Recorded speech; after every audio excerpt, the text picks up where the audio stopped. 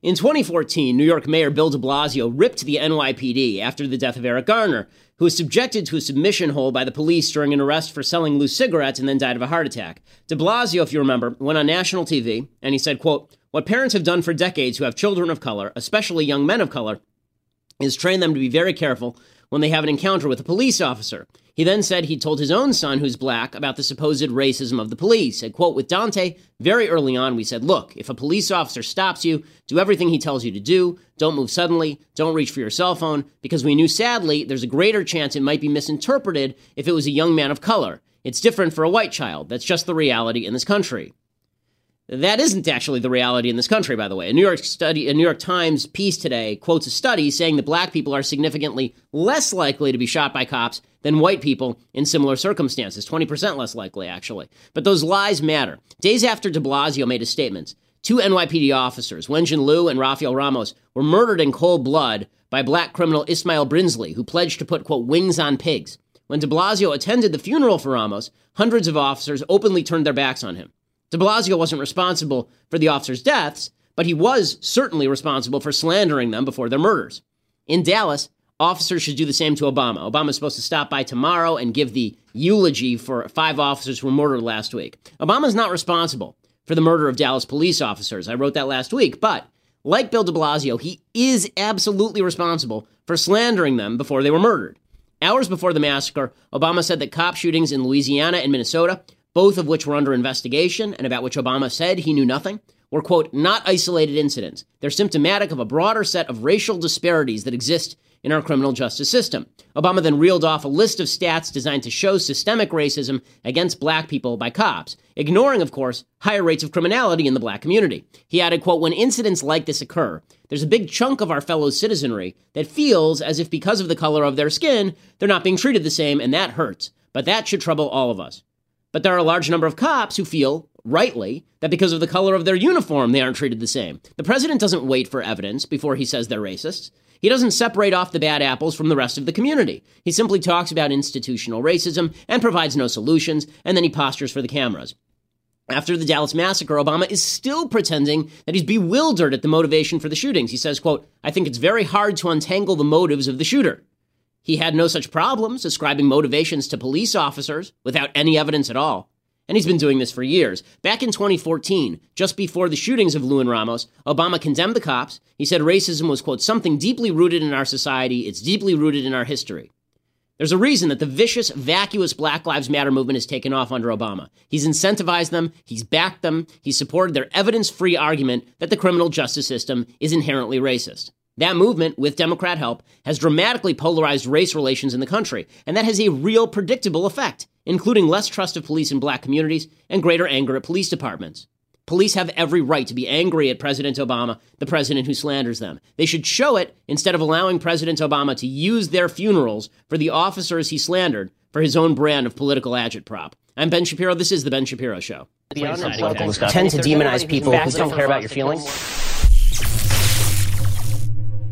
All right, so here we are. It was a terrible weekend all the way across the board.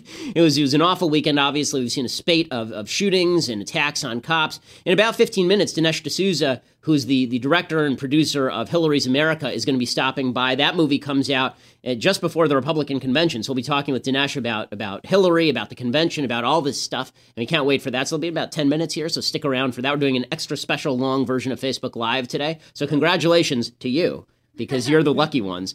But let's start off with the situation in Dallas. So over the weekend, on Friday or Thursday night, 11 cops get shot, 5 are killed by this black terrorist, essentially, who says that he's doing it in revenge for the killings of Alton Sterling in Louisiana and Philandro Castile in Minnesota. Now, we played the tapes of those on the show last week, and as we said, the evidence just wasn't out. I mean, neither case do you actually know what happened. In one case, actually in Philandro Castile's case, there are new facts coming out suggesting that when the police officer pulled them over, he pulled them over not for a broken taillight, but he pulled them over rather because he thought that Philandro Castile was an armed robbery suspect, actually. But which changes the scenario because you're going to go in a little bit more geared up to get violent if things go wrong, if you're pulling over an armed robbery suspect as opposed to a broken taillight. But putting all that aside, 11 cops get shot.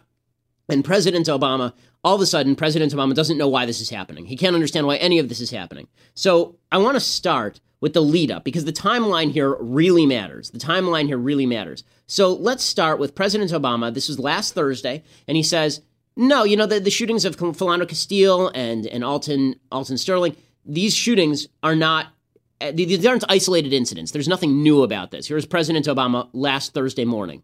But what I can say is that all of us as Americans should be troubled by these shootings, because these are not isolated incidents.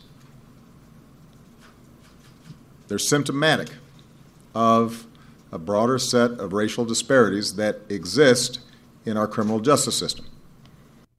Okay, so first of all, that's not true, right? It's not true. These are isolated incidents. You know how I can tell these are isolated incidents? Because I know all their names.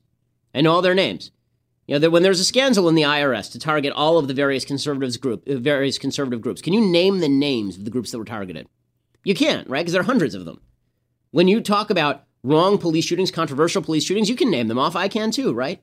You can talk about Walter Scott. You can talk about Tamir Rice. You can talk about Alton Sterling. You can talk about Philando Castile. You can talk about Freddie Gray, right? We know all the names, even in situations where the cops didn't do anything wrong, because they get blown up by the media into these massive stories.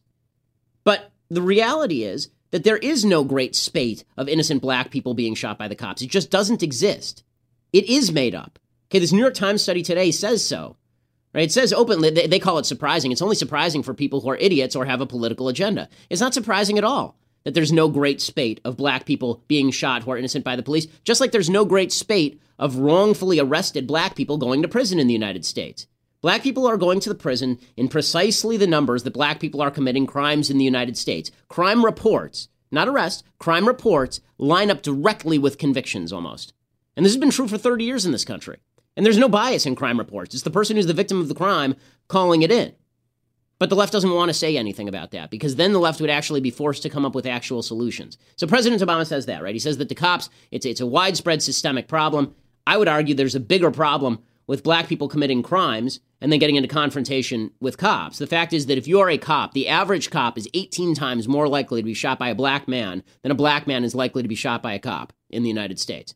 And President Obama doesn't care about actual statistics that matter. He just throws out statistics like there are more black people than white people in prison on a proportionate level, which is irrelevant. The question is what level of crime is being committed. But he goes out there and he says there's a systemic problem. I don't know anything about these cases. I love that when he says, I don't know anything about these particular cases, but I can tell you everybody's a racist. I don't know, but everyone's a racist. So he does that routine. Hours later, 11 cops get shot. 11 of them. Right? In the biggest assault on cops since 9/11. Seriously, this is the single greatest cop death incident since 9/11 in the United States. And then the president comes out and suddenly cops are heroes. Suddenly cops are wonderful people. Here's President Obama on Friday. He comes out the next morning. And not only are the cops wonderful people, but he can understand that, he actually knows the real reason behind the shooting. And the real reason wasn't anti-white, anti-cop bigotry. No, the real reason was something else. Here's President Obama Friday morning. I also said yesterday that our police have an extraordinarily difficult job, and the vast majority of them do their job in outstanding fashion. I also indicated the degree to which we need to be supportive of those officers who do their job each and every day, protecting us and protecting our communities. Today is a wrenching reminder of the sacrifices that they make for us. Okay, so suddenly the cops are the heroes, right? The vast majority of cops are wonderful. Remember, his original statement was the vast majority of cops are wonderful, but, and one of the rules here on the Ben Shapiro Show, if you say but, everything that came before the but doesn't matter. He says the vast majority of cops are wonderful, but there's a systemic racism problem. Well, you can't have it both ways. Either the vast majority are wonderful and there's no systemic problem, or there's a systemic problem, and that means that you can't trust the cops, really.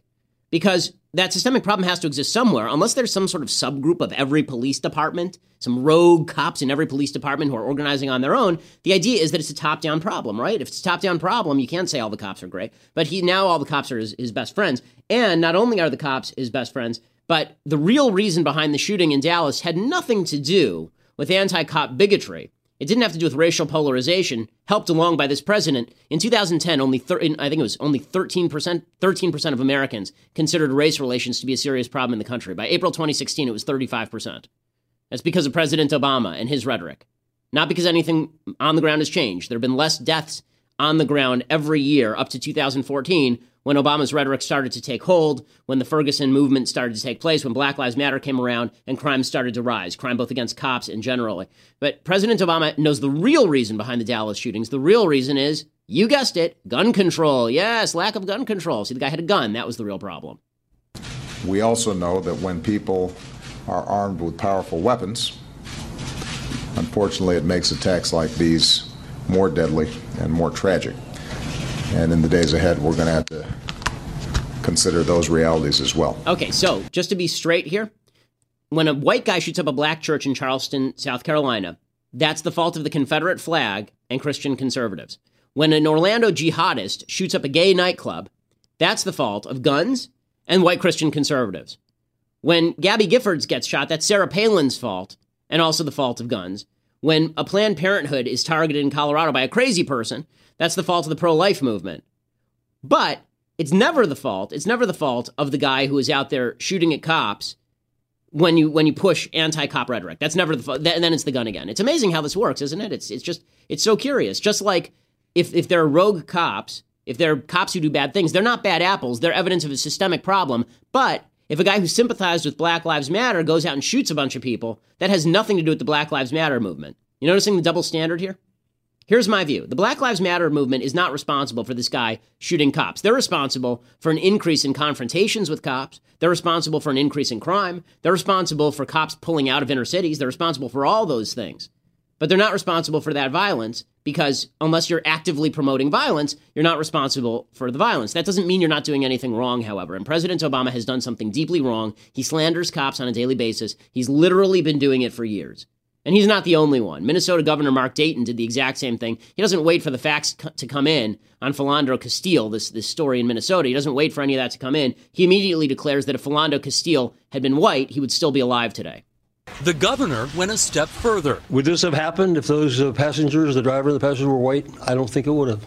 Okay, well, thank you for that wonderfully ill-informed opinion, Governor Dayton. That was definitely useful. Even the head of the Department of Homeland Security, Jay Johnson, even he came out and he said, it's totally premature to say anything about that shooting. We don't know anything yet.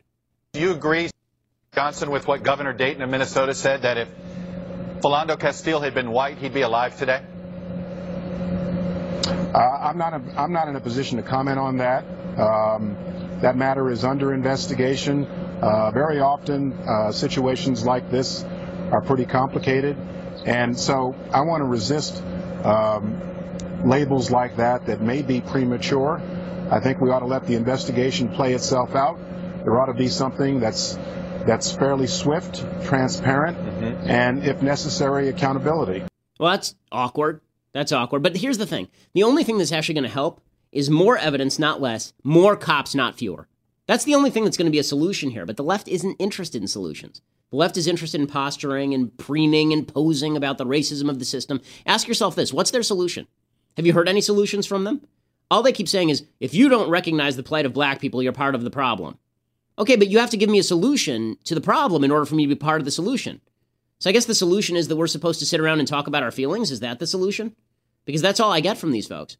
Is if you don't recognize our feelings, then you're part of the problem. And we're going to talk about the whole feelings aspect of this in a little while. Because the fact is, I think that Republicans and Democrats are now, we're all part of this feeling society where facts don't matter at all. As you know, I don't care about feelings hardly at all. If you're not a member of my immediate family, I really don't care about your feelings. I have very little interest in your feelings. You're not my wife, you're not my children, I don't care.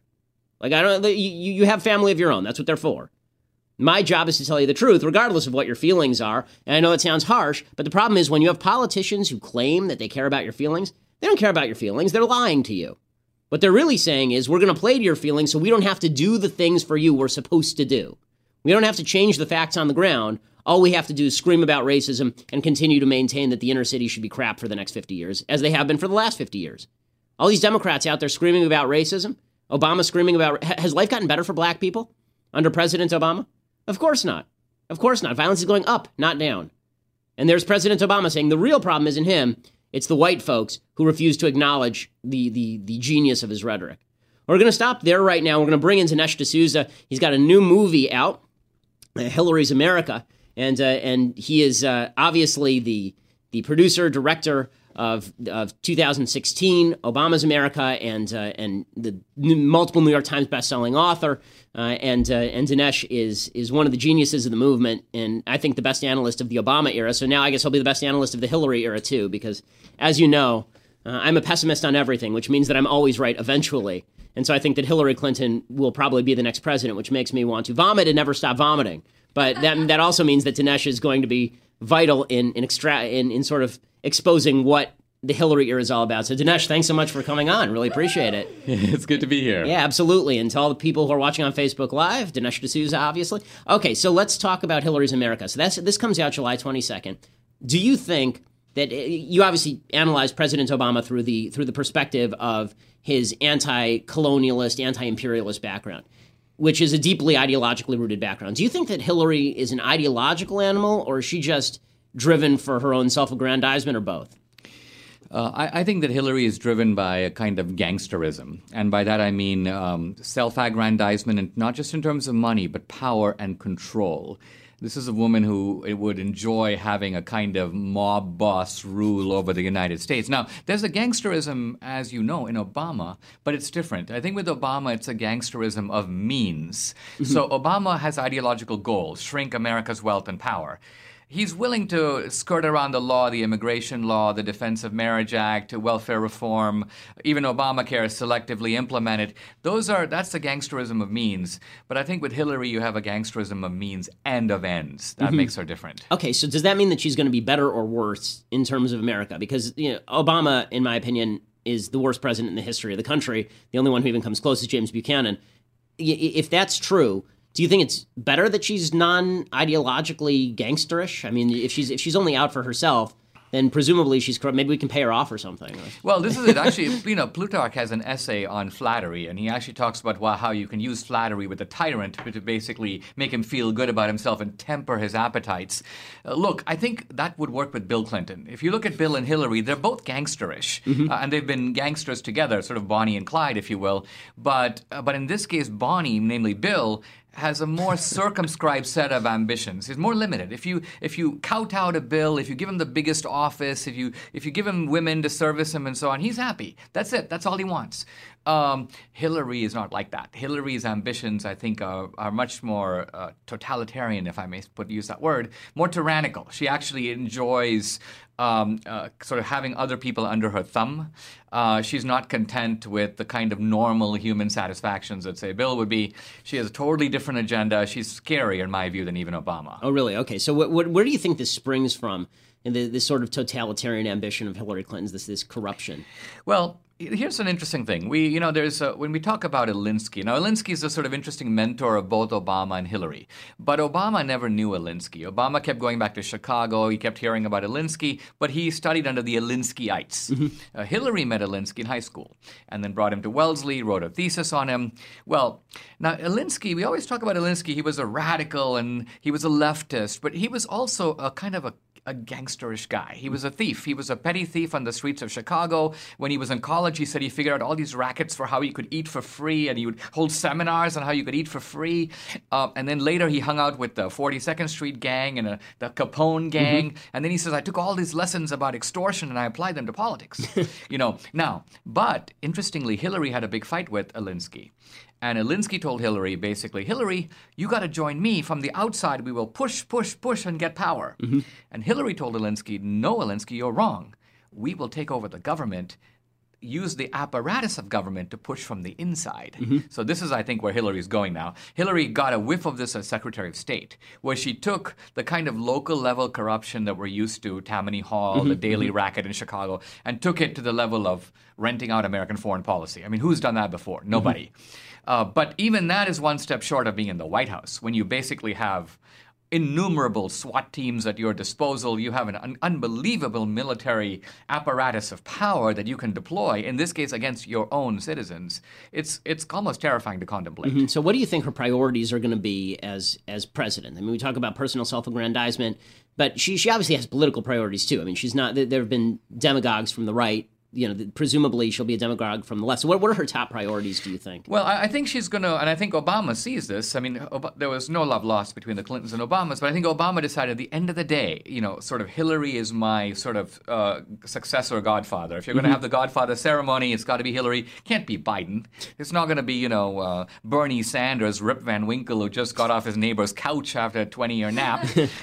It's going to have to be someone as tough as, Hillary's tenacious. She's nothing if not tenacious. She's just one of the women who puts her head down and marches, and you have to bludgeon her to the ground and sit on her, otherwise she's going to keep going. Mm-hmm. And Obama sees that, and he goes, that's what I want. So I think for Obama, ideology is the goal.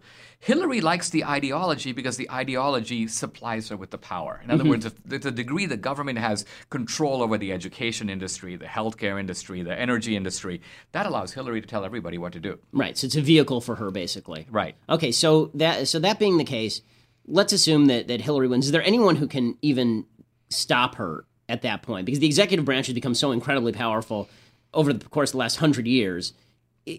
Can Congress do anything to stop her if she's the president of the United States? And if not, what I'm seeing and what I'm unfortunately going into a little bit of Nostradamus mode, what I'm seeing here is states beginning to resist the federal government and the real possibility of things getting very ugly in this country pretty quickly. I mean, we might be talking about the case for peaceful secession. We may be Look, here's the thing: there are times when there are incidents in American politics that wake people up. Before the Civil War, it was John Brown. Not just John Brown, the caning by Preston Brooks of Sumner on the Senate floor. This told the North that you couldn't deal with the South, that things were out of hand, and that you had to go to sterner measures. These Republicans have been so sluggish and lethargic. And Hillary is meanwhile emboldened. I mean, every time she beats the posse, so to speak, in this latest vindication, the FBI, she's like, I did it again, Right. So it licenses her and it tells her, I can get away with anything. And so this is a woman now empowered and unleashed, I think, in a way that we need to take notice of. So Hillary's America is the name of the movie, and it's not just about Hillary. It's also about the Democratic Party and its rather nefarious history. So how deeply do you delve into the history of the Democratic Party? Why do you think it matters what Andrew Jackson did to what's happening 170 years later?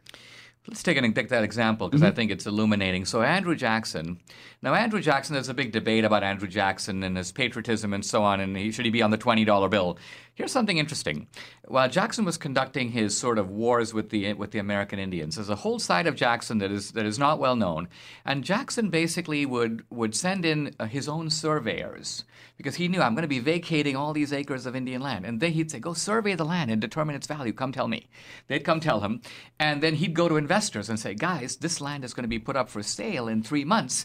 Let's be first in there and put in our bids. And so Jackson went basically from dead broke to becoming one of the richest men in the United States, having a huge plantation. He had 150 slaves. And how did he afford that? He did that because he got rich off of politics. So here's my point. There's a straight line to be traced from the land-stealing policies of Andrew Jackson right to the Clinton Foundation. In a sense, the modus operandi is not that different. Do you think there's any optimism for the future of the country when people like this are being elected? I mean, we've had 8 years of Obama. The polls right now show that Hillary is beating Trump in virtually every poll except for Rasmussen. Is there any hope for a comeback here, or are people too dependent on a government this corrupt and this bloated? I don't know the answer to that. I mean, the reason, as you know, I've been a writer and speaker most of my career. I've been a think tank guy at AEI and the Hoover Institution. The reason I'm going to Making Movies is I feel like this is a way to reach people, not just reach more people, but reach people not just through the head, but through the heart. You were a little harsh on feelings, but remember... That's my shtick. You make up your mind by your feelings and your intellect reinforcing each other. And a movie can engage your eyes, your ears. It sort of pulls all all your senses into it. And I believe you can walk out of a 90-minute film and, in a sense, be a little transformed on the inside. Now, we can get this movie to conservatives. We need to get the movie to independents and to the kind of people who are on the fence. So, but one way to help us is to go see the movie early. It's a sort of dirty secret of movies that if a movie blows it out and does fantastically opening weekend, it explodes all over the country. And Hollywood watches it. And so if you're planning to see this film, go opening weekend because you can put fuel in our rocket. Okay, so the movie comes out July 22nd, and obviously that's right before the convention. What do you think is going to happen? And you're going to be in Cleveland for the convention. We'll be in Cleveland for the Republican, and then we'll be in Philadelphia the following week. We're opening the movie in between the two. You have good security, right? I mean, yes, we do. Although, I also feel, to me, also being on the front line is part of the way I protect myself, because if the producer and narrator of Hillary's America disappears, who's the main suspect? Let's see. In any event, the point is that we're opening it because the Democrats will put on this big, preposterous narrative that they've been doing now for generations. We're the party of equal rights and civil rights and human rights. We're the party of the little guy and minorities. And, of course, this is a big charade. And so it's great that we're opening this movie with a counter-narrative running right alongside their narrative in 1,500 theaters across the country. Well, hopefully it'll also provide... That counter-narrative is going to be very important because obviously the left is going to be hell-bent on focusing on anything and everything that Donald Trump says at the convention so that they can pick it apart, whether it's good or whether it's bad. And so having a concerted counter-narrative from somebody who's an articulate spokesperson for conservatism is definitely going to be worthwhile. So Hillary's America is the name of the film. It's Hillary'sAmerica.com. It's Hillary's America, the movie.com. The movie.com. Okay, so you can check it out there. And it's going into wide release, as you say, 1,500 theaters across the country in just about a week and a half. So that should be really, really exciting. Is there going to be an accompanying book? Usually there's an accompanying book with these. Yeah, Regnery is publishing a book by me, same title. And the book has chapter and verse. I mean, people who have seen the movie in previews, their jaws drop and they go, is this really all true? And I'm like, yes, it is true, and it's all very well supported. I mean, this is a genius, the intellectual genius of the Democrats is they've taken all the things they did and blamed them on the South or the Republicans or America. America did this. America did that. No, America didn't do it. You did it. If America did it, we're still going on. But obviously there were some Americans that stopped it, right? So one group of Americans did these things: slavery, segregation, Jim Crow, the Ku Klux Klan, lynching, forced sterilization, the internment of the Japanese. I could go on. You got this huge sordid list of crimes, and the Democratic Party is deeply implicated in the worst horrors of American history, a story that is simply left out of our textbooks. What do you think is the through line for the Democratic Party there? Because what they would argue is, we repudiated all of our racism back in the 1960s with the Civil Rights Act, and we repudiated slavery in the 1960s based on the Civil Rights Act, and we've repudiated our various totalitarian tendencies because we're so tolerant and open about everybody and everything. Do you think there's been any change in the Democratic Party, or what unifies the ideology that undergirds all of those activities? Well, first of all, I'd say two things about that. First of all, if you look at the civil rights legislation, not just the Civil Rights Act of 64, but the Voting Rights Act of 65, the Fair Housing Bill of 68, more Republicans proportionally voted for those things than Democrats. If the Democratic Party was the only party in America and there were no Republicans in the House or the Senate, none of those bills would have passed. The main opposition to all that civil rights legislation came from Democrats. So those are three significant facts about the Civil Rights Bill. Now, the Democrats have, in a way, changed their racket. They haven't changed who they are, but they've changed the way they go about things. Remarkably, what they've done, and you alluded to this a little bit earlier, they have recreated the plantation in the urban areas. Not just for blacks, by the way. You have ghettos and urban plantations. You have reservations for the Indians. You have ghettos, barrios, and slums for immigrants and Hispanics. And all these areas, as you said earlier, they've been run by Democrats for 50 years. Democratic mayors, Democratic superintendents, Democratic this, Democratic that. And if you look at the life over there, and then look at life on the old plantation, think about it. There's a kind of chilling similarity. Ramshackled housing, high rates of crime, the family structure in disarray, illegitimacy is a way of life. Everyone is sort of provided for. Even under slavery, if you got sick, they called a doctor.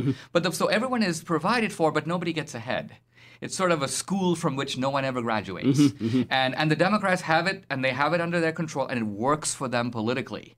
And so, in a way, you can even find interesting similarities between the old John Calhoun slavery as a positive good. Slavery is good for the slave. And you look at the justifications now for the misery of the inner city, for which the Democrats won't take responsibility. There's a kind of beautiful way in which all of this comes together, and I think it's going to get people thinking. There's an intellectual content to this movie that's going to be arresting. So as we say, it's Hillary's America. It's coming out July 22nd. You should take not only your family and friends, you should try and find an independent and drag them there. And if you can find a Democrat and drag them there, first of all, don't be friends with Democrats. But if you're going to be friends with Democrats, find a Democrat to be friends with and drag them to see Dinesh's new film. It's opening in wide release, 1,500 theaters, and I'm sure that it's going to blow out the box office as the last couple have. So Dinesh, thanks so much for stopping by. It's really wonderful to see you. My pleasure. And I'll see you at the premiere night, hopefully. So look forward to it. That'll be a lot of fun. Okay, folks, so that comes to the end of our Facebook Live here. If you want to watch more, go to dailywire.com, and that's where you can subscribe to our podcast. You can also download the rest at iTunes and SoundCloud. And we're going to be talking a lot more about Dallas very shortly. We're going to talk about Republican response to Dallas and all the rest. So go over to dailywire.com right now. You can watch the rest, subscribe, and pay us $8 a month and pay our poor, miserable employees who are begging in the background with tin cans right now. It's sad, but they'll be okay.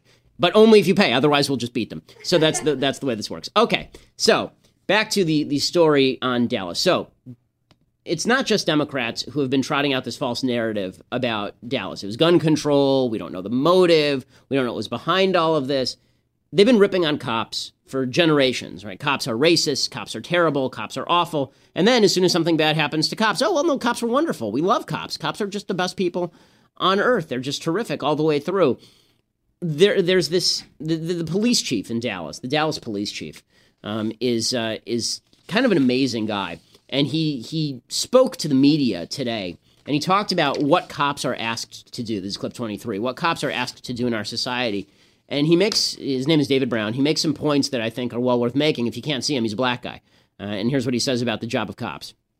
What we're doing and what we're trying to accomplish here is above challenging. It is. We're asking cops to do too much in this country. We are. We're just asking us to do too much. Every societal failure, we put it off on the cops to solve. Not enough mental health funding. Let the cop handle it. Not enough drug addiction funding. Let's give it to the cops. Here in Dallas, we got a loose dog problem. Let's have the cops chase loose dogs. Schools fail. Give it to the cops. 70% of the African community is being raised by single women. Let's give it to the cops to solve that as well. That's too much to ask. Policing was never meant to solve all those problems.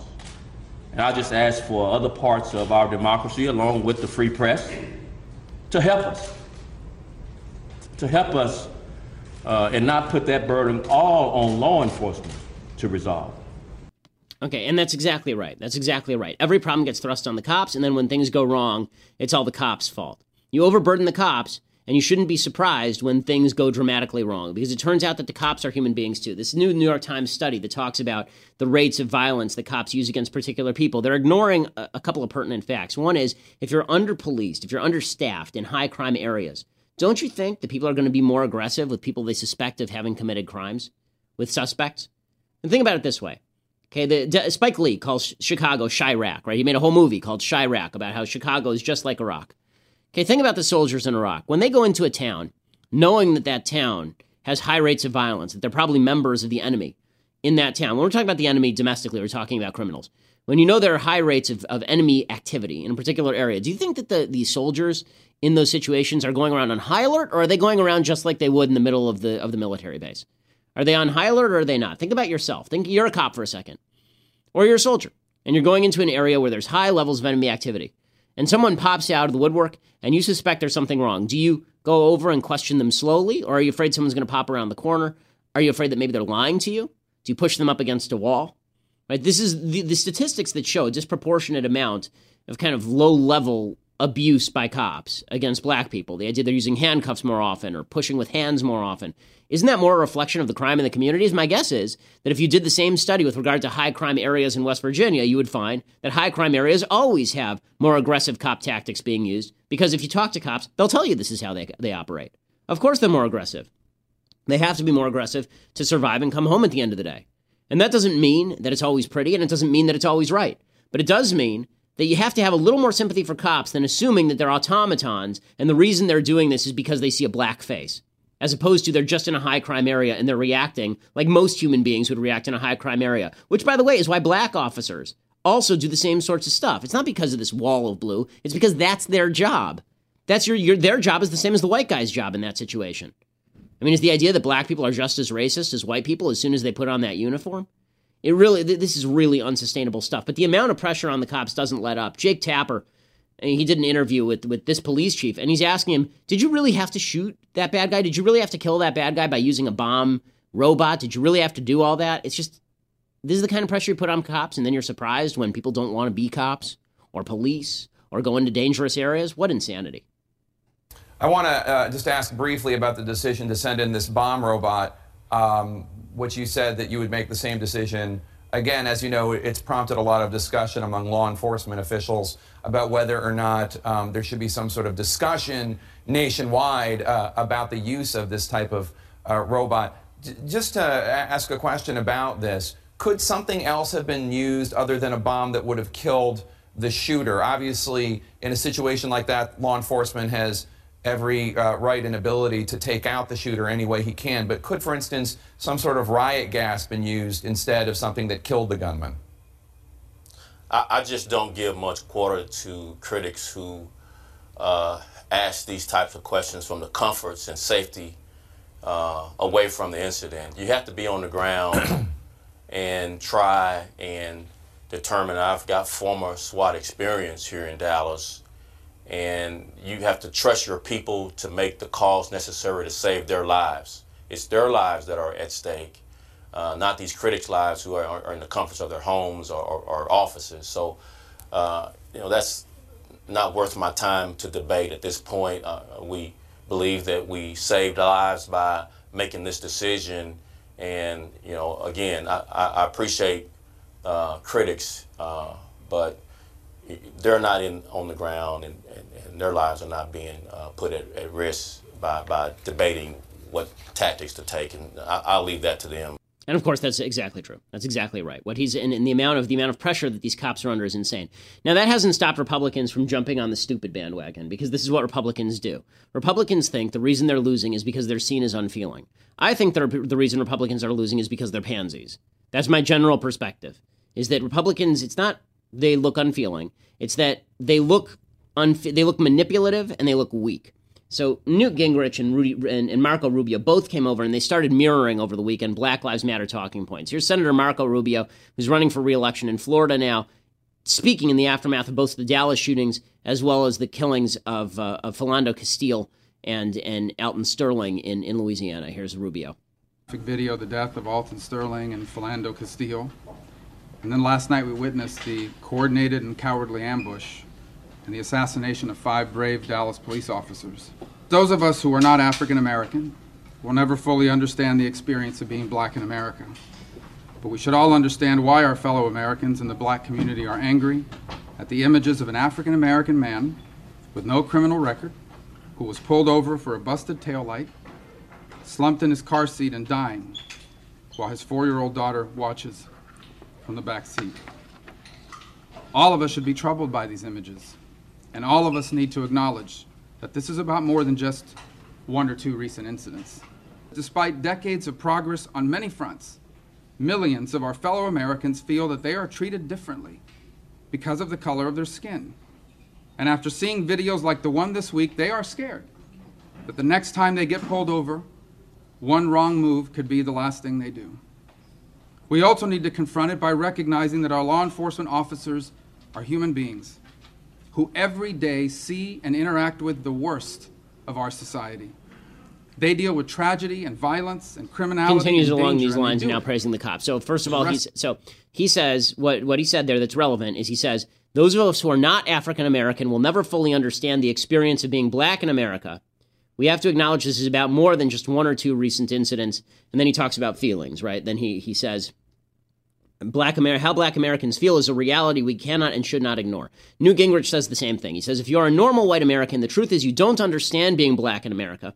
You instinctively underestimate the level of discrimination and the level of additional risk. Black Lives Matter would, in fact, try to be a corrective, which initially white people reject because it's not in their worlds. And the only reason that we don't agree with Black Lives Matter is because we're white. According to Newt Gingrich, the whitest person who ever walked the planet. Right? Marco Rubio there saying, if we're not black, we can't understand what it's like to be black. I hate this argument. The reason I hate this argument is because it's the end of politics. Right? This is the same argument as you can't talk about abortion because you're not a woman, or you can't talk about Israel because you're not a Jew, or you can't talk about any policy because you're not a member of the subgroup that is most affected by that policy. We're human beings. I can look at that Philando Castile video, and I did last week, and talk about how horrifying that was. And it was a horrifying video. I can talk about how Walter Scott was a racist incident and looked like a racist incident from the very beginning. I can talk about all those things, right? Because I'm a human being, and you're a human being too, and you have the capacity to sympathize with other human beings. You do.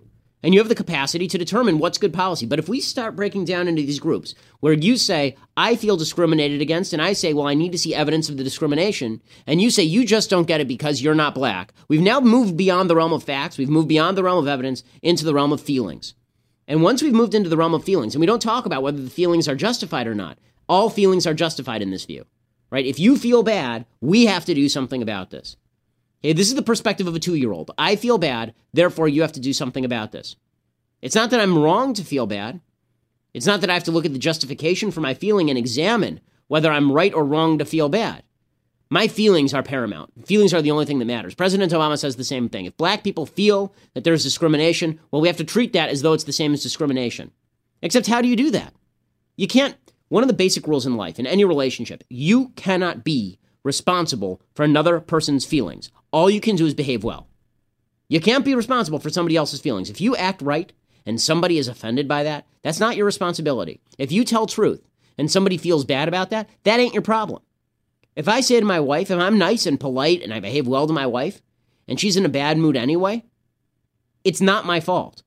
I can try to bring her out of that bad mood because I care about her, but it doesn't mean that I've done something wrong. And the implication for all these people is, if there's a wide group of Americans who feel they're being victimized by the cops, we have to act as though they're being victimized by the cops without evidence. Right? Remember, Obama said in that early clip that we played, he didn't know what happened in these 2 shootings. It didn't matter. Because people feel bad, that means that something has to happen. Well, here's the problem. It's a catch-22 now. Nothing can happen to change feelings. What could happen that could change feelings? What? Not arrest any black people anymore? Even if they commit crimes? Presumably that's the solution, since Obama cited all of these racial statistics showing that there are proportionally more blacks than whites in prison. What are we supposed to do? Just pretend that blacks aren't committing more murders on a proportional level than whites?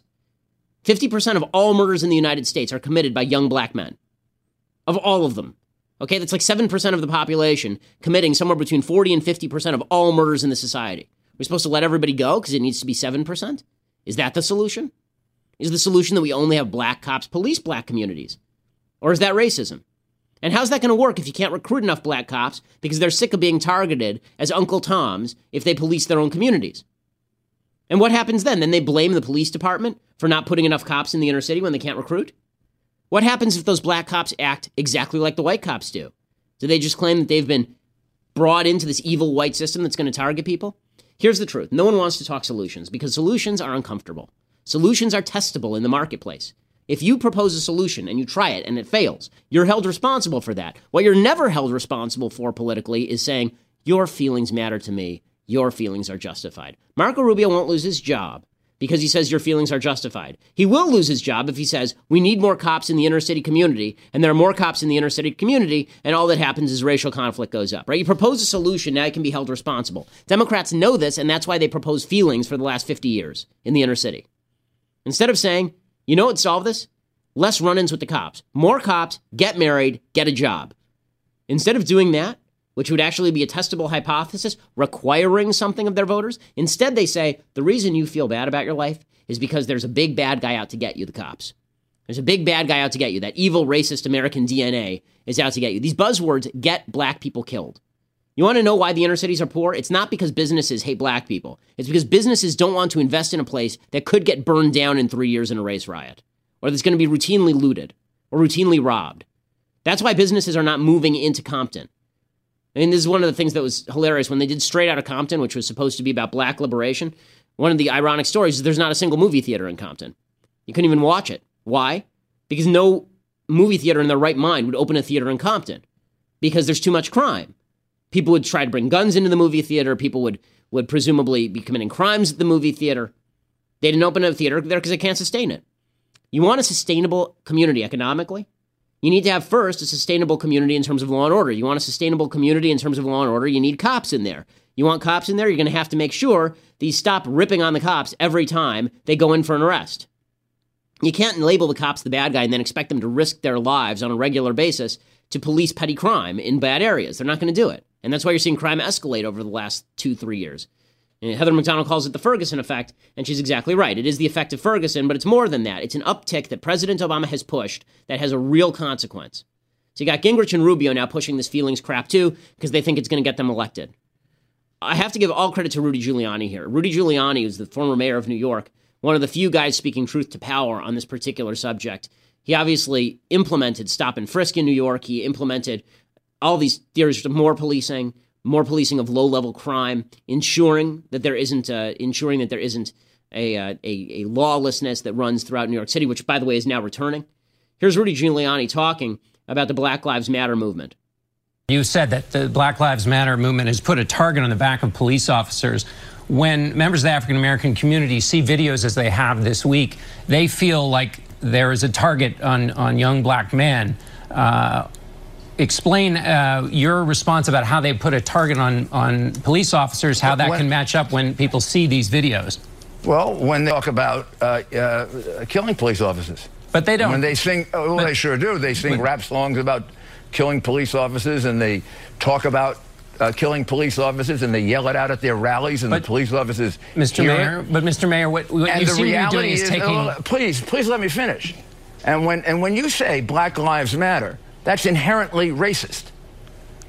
Well, I think their Black lives matter, white lives matter, Asian lives matter, Hispanic lives matter. That's anti-American and it's racist.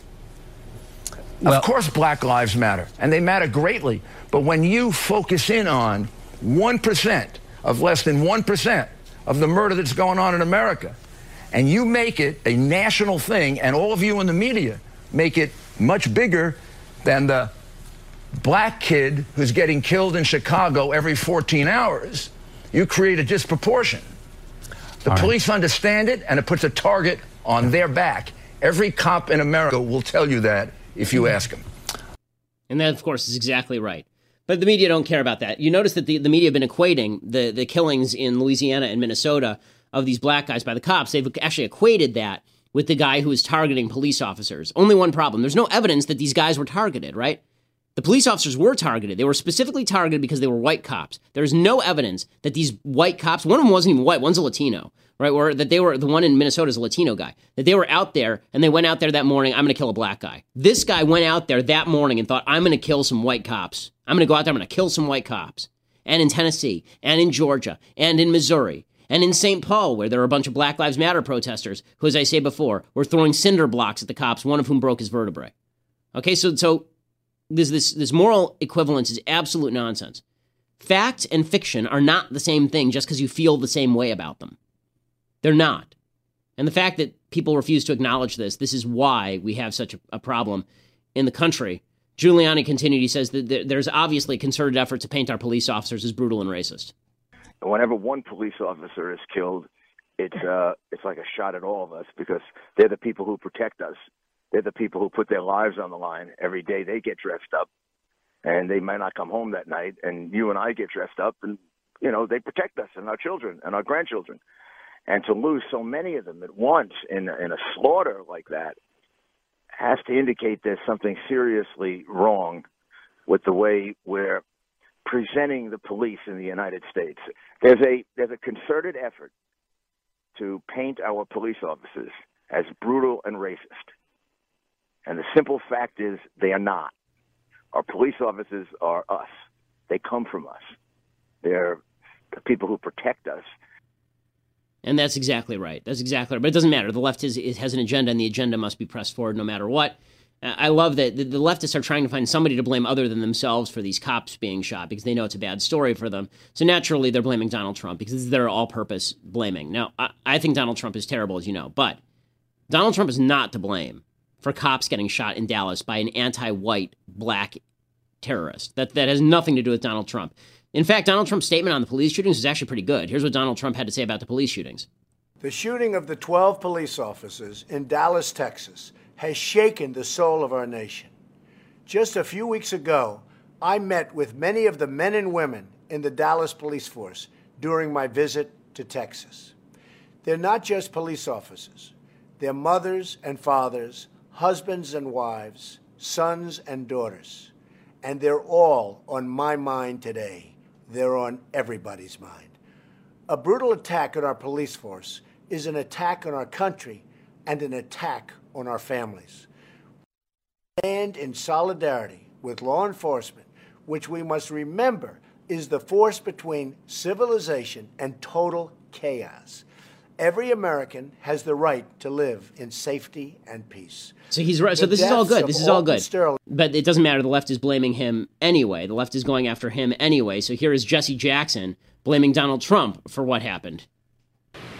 You have said that you think Donald Trump, at least in part, has contributed to a very divisive mood in this country. You called part of that an anti-black mood. I want to play a little bit of what he said in response to the shootings and events of the last few days and then get your reaction. A brutal attack on our police force is an attack on our country and an attack on our families.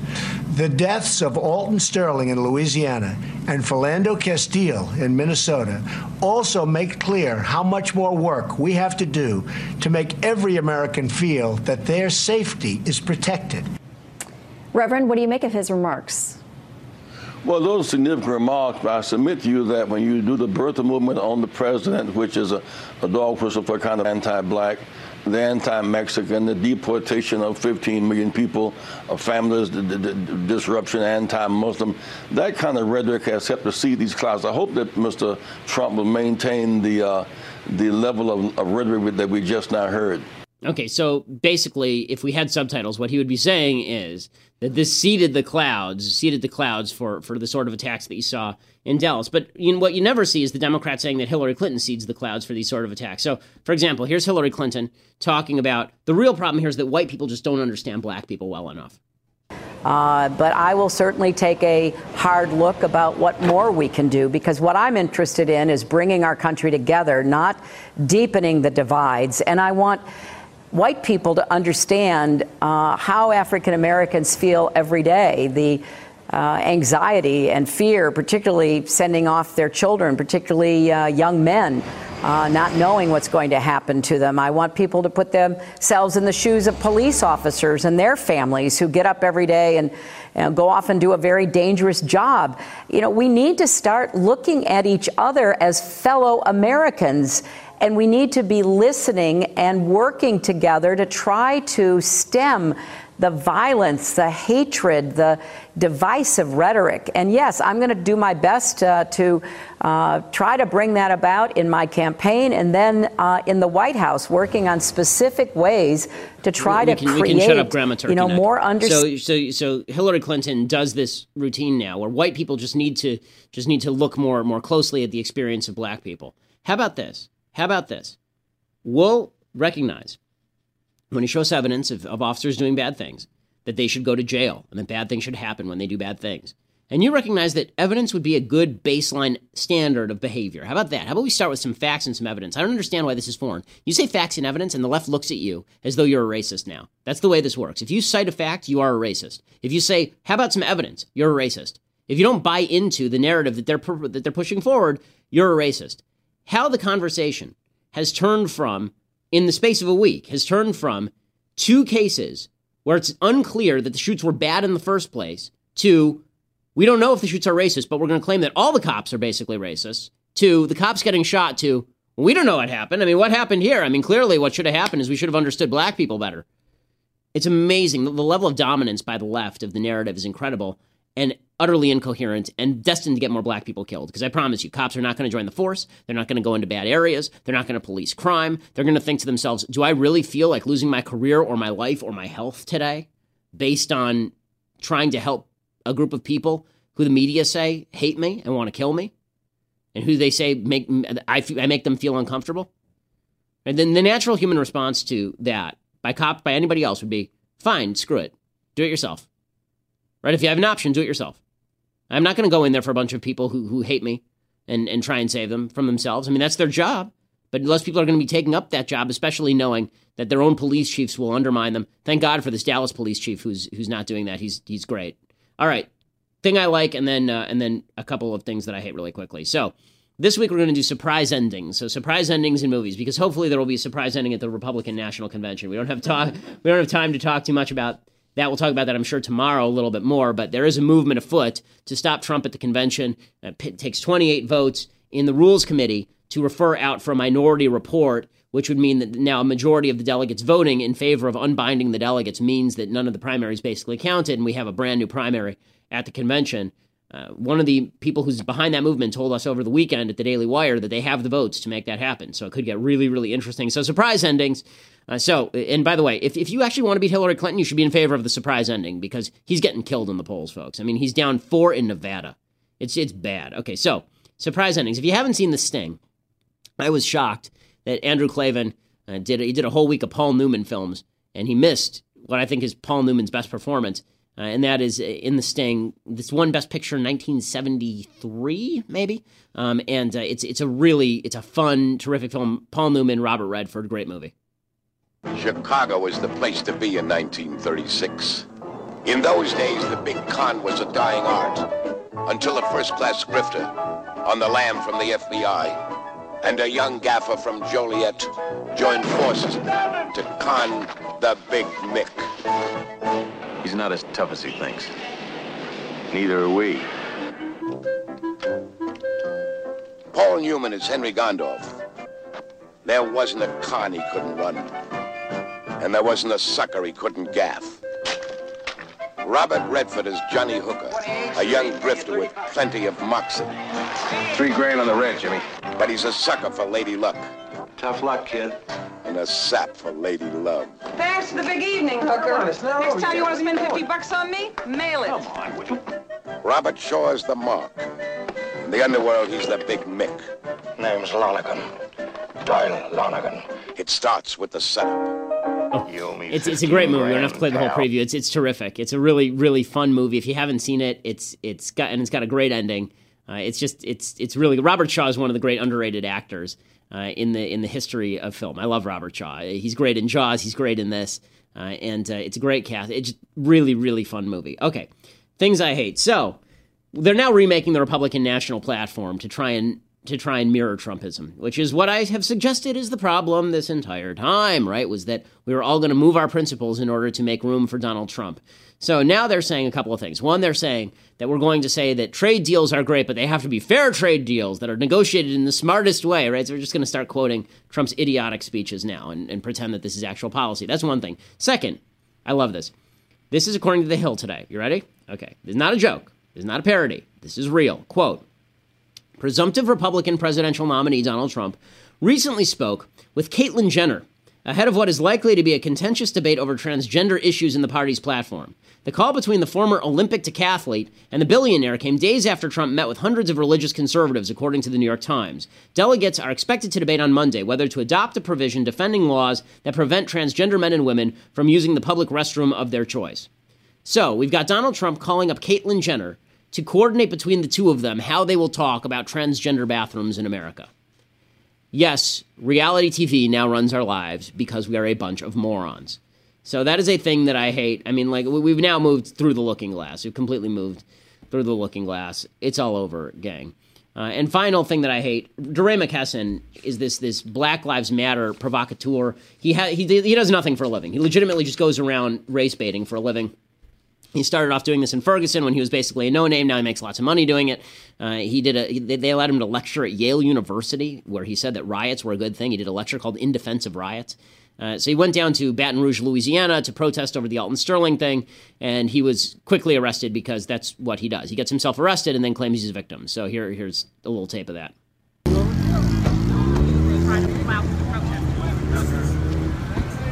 Use them loud shoes. I see you in the road. If I get close to you, you're going to jail. I think he's talking to me, y'all. So he said if he see me in the road, I'm going to jail. You're already in the road. There's a shoulder. There's no sidewalk, sir. Like I said, the police continue to just provoke people. Sidewalk, sir. He's been flagged. You heard him say it. He said the loud shoes, if he see me in the road, mind you, there's no sidewalk here. My shoes are pink. Side of the road, Show the right? line. Show the line. Show the curb. Show where you're walking so they know that you're not walking in the street. You're right, officer. There's no sidewalk. There is no sidewalk. But watch the police. Like, they are literally just provoking people. So the police are literally provoking people. The police are saying you need to move away from the line, right? And they're not arresting a lot of people. Right? They're not arresting anybody. All these people are just walking along the shoulder of the road. Then the cops come and arrest DeRay because DeRay is hanging out illegally on the side of the road. Okay, so first of all, you are not allowed legally to walk on the side of a freeway. You're not, right? If I decided to get up this morning, just go jogging on the side of the freeway, I'd be arrested. So DeRay gets arrested, and then he's a victim. So he goes down there specifically to get arrested, and then he can claim the cops are racist. Okay, first of all, I bet half the cops are black. Second of all, DeRay does nothing for anyone. I mean, DeRay's entire shtick is just getting famous off protesting against police brutality that in the case of Ferguson didn't exist, and in the case of Louisiana is still under dispute. This is the country that we've now made, and DeRay McKesson's a hero in it. He's consulted by the head of Twitter on every new change. Every new change on Twitter, it runs through DeRay McKesson. Amazing, amazing. But this is where we go. When feelings trump facts, folks, when feelings trump facts, we have nothing in common anymore because your feelings are unique to you. No one else holds them.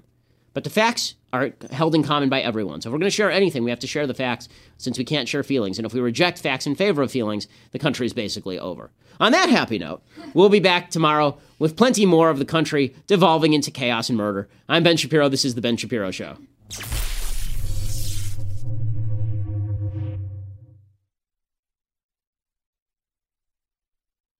We'll get to more on this in just 1 second. First, Pure Talk believes in American values, and that free should mean, like free. So when you switch to Pure Talk today, you'll get a free Samsung 5G smartphone. There's no 4-line requirement, no activation fee, just a free Samsung that's built to last with a rugged screen, quick charging battery, and top-tier data security. Qualifying plans start at just $35 a month for unlimited talk, text, 15 gigs of data, and a mobile hotspot. Pure Talk gives you phenomenal coverage on America's most dependable 5G network. It's the same coverage you know and love, but for half the price of the other guys. The average family saves almost $1,000 a year. So I challenge you to choose a company that actually doesn't hate your guts and shares your values. Let Pure Talk's expert U.S. customer service team help you make the switch today. Go to puretalk.com/Shapiro to claim your eligibility for your free brand new Samsung 5G smartphone and start saving on wireless today. Again, go to puretalk.com/Shapiro to switch to my cell phone company. I've been using them for years. They're fantastic. You'll love them as well. Go to puretalk.com/Shapiro and claim your eligibility on that free brand new Samsung 5G smartphone. Start saving.